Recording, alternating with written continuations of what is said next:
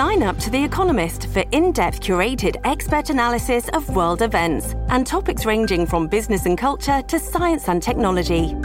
You'll get the weekly digital edition, online-only articles, curated newsletters on politics, the markets, science, culture and China, and full access to The Economist Podcast Plus.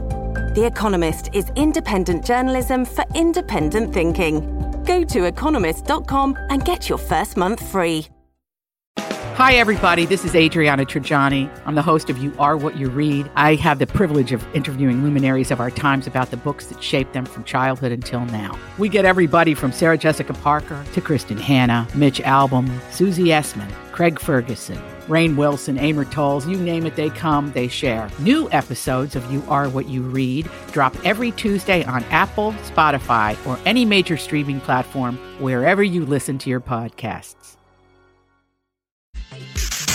Give me the update. This is a My Talk Dirt Alert update.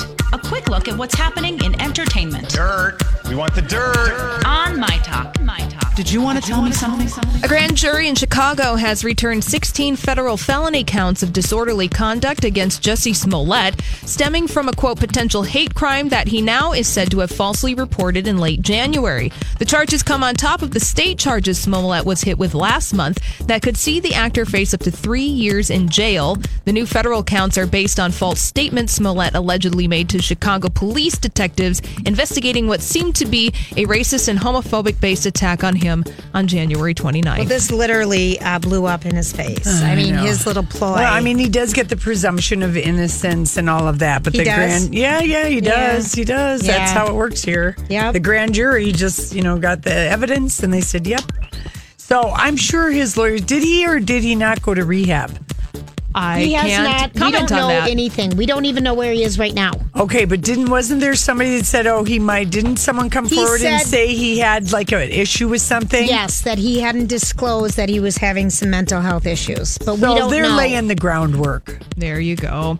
The Aretha Franklin biopic Respect has a release date. It will be out August 14th. 2020. The movie will follow Franklin from her childhood days singing in her father's church choir to Megan's stardom, and Jennifer Hudson is set to play Aretha Franklin. Oh, perfect. I know. And how about Aretha's estate asking that they want to get recommendations for the tax attorneys that work for the Prince estate and the Michael Jackson estate? Because I guess the in perpetuity type of all that stuff.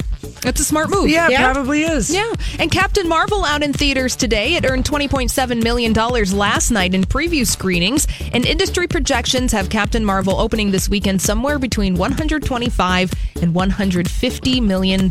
Now, anywhere in this range will put the movie in the top 4 of best opening weekends of all time for the month of March. And it's getting good reviews. Yeah, People are liking it. Yeah. So, yay. Will you see it this weekend, Holly? No, because it's snow outside. Well, I think in areas there's supposed to be bad weather in a big part of the country. Yeah. So... Yeah, it may affect those box office numbers. You're right. Mm-hmm. All right, well, that's all the dirt this hour. For more everything entertainment, check out our website. It's mytalk1071.com.